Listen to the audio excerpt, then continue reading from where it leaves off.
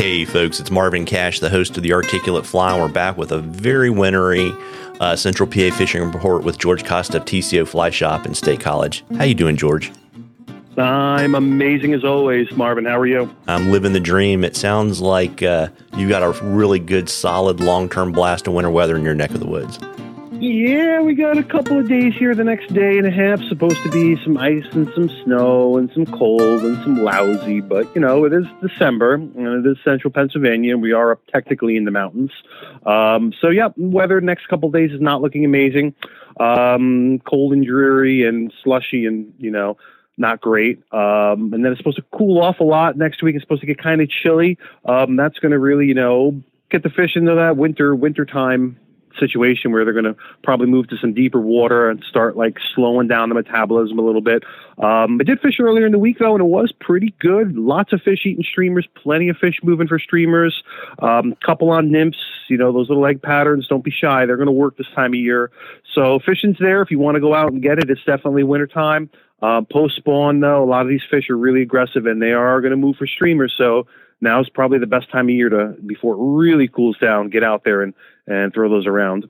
Yeah, absolutely. And, I guess too, kind of on the nymphing front, probably fish even later in the day. And then also remember, right, that all that snow melt's going to make the water pretty dang cold. Mm-hmm. Yeah, I don't know how much snow melt we're going to get over the next week, but definitely water temps are, low, mid 40s right now, and they'll probably start creeping down into those high 30s is generally about where they stabilize for the winter. We might get down to 36, 35 degrees, a little later on in the winter, but, get those nymphs down and wait for the warmer part of the day. And I like this time of year too, because, if we start getting those, it gets a cold snap and then we get 2 or 3 days when it gets up in the 40s, we'll definitely see midges, we'll definitely see olives, and fish will look up and they'll eat them. So, this is getting into probably my favorite time of year to fish just because you get that solitude. That's kind of hard to find around here, in the middle of May.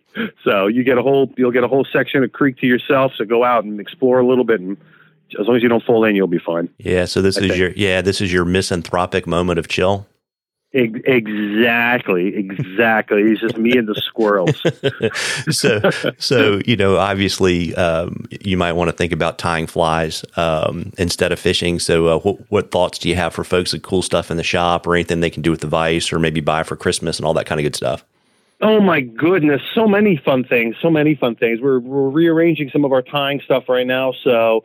Bringing in some new product. There's some couple new things out there coming from some of our dealers. So, check the pegs on the wall and look to see what's coming up for tying season this, after the holidays, January, February. Always some fun stuff to get into and try some new patterns.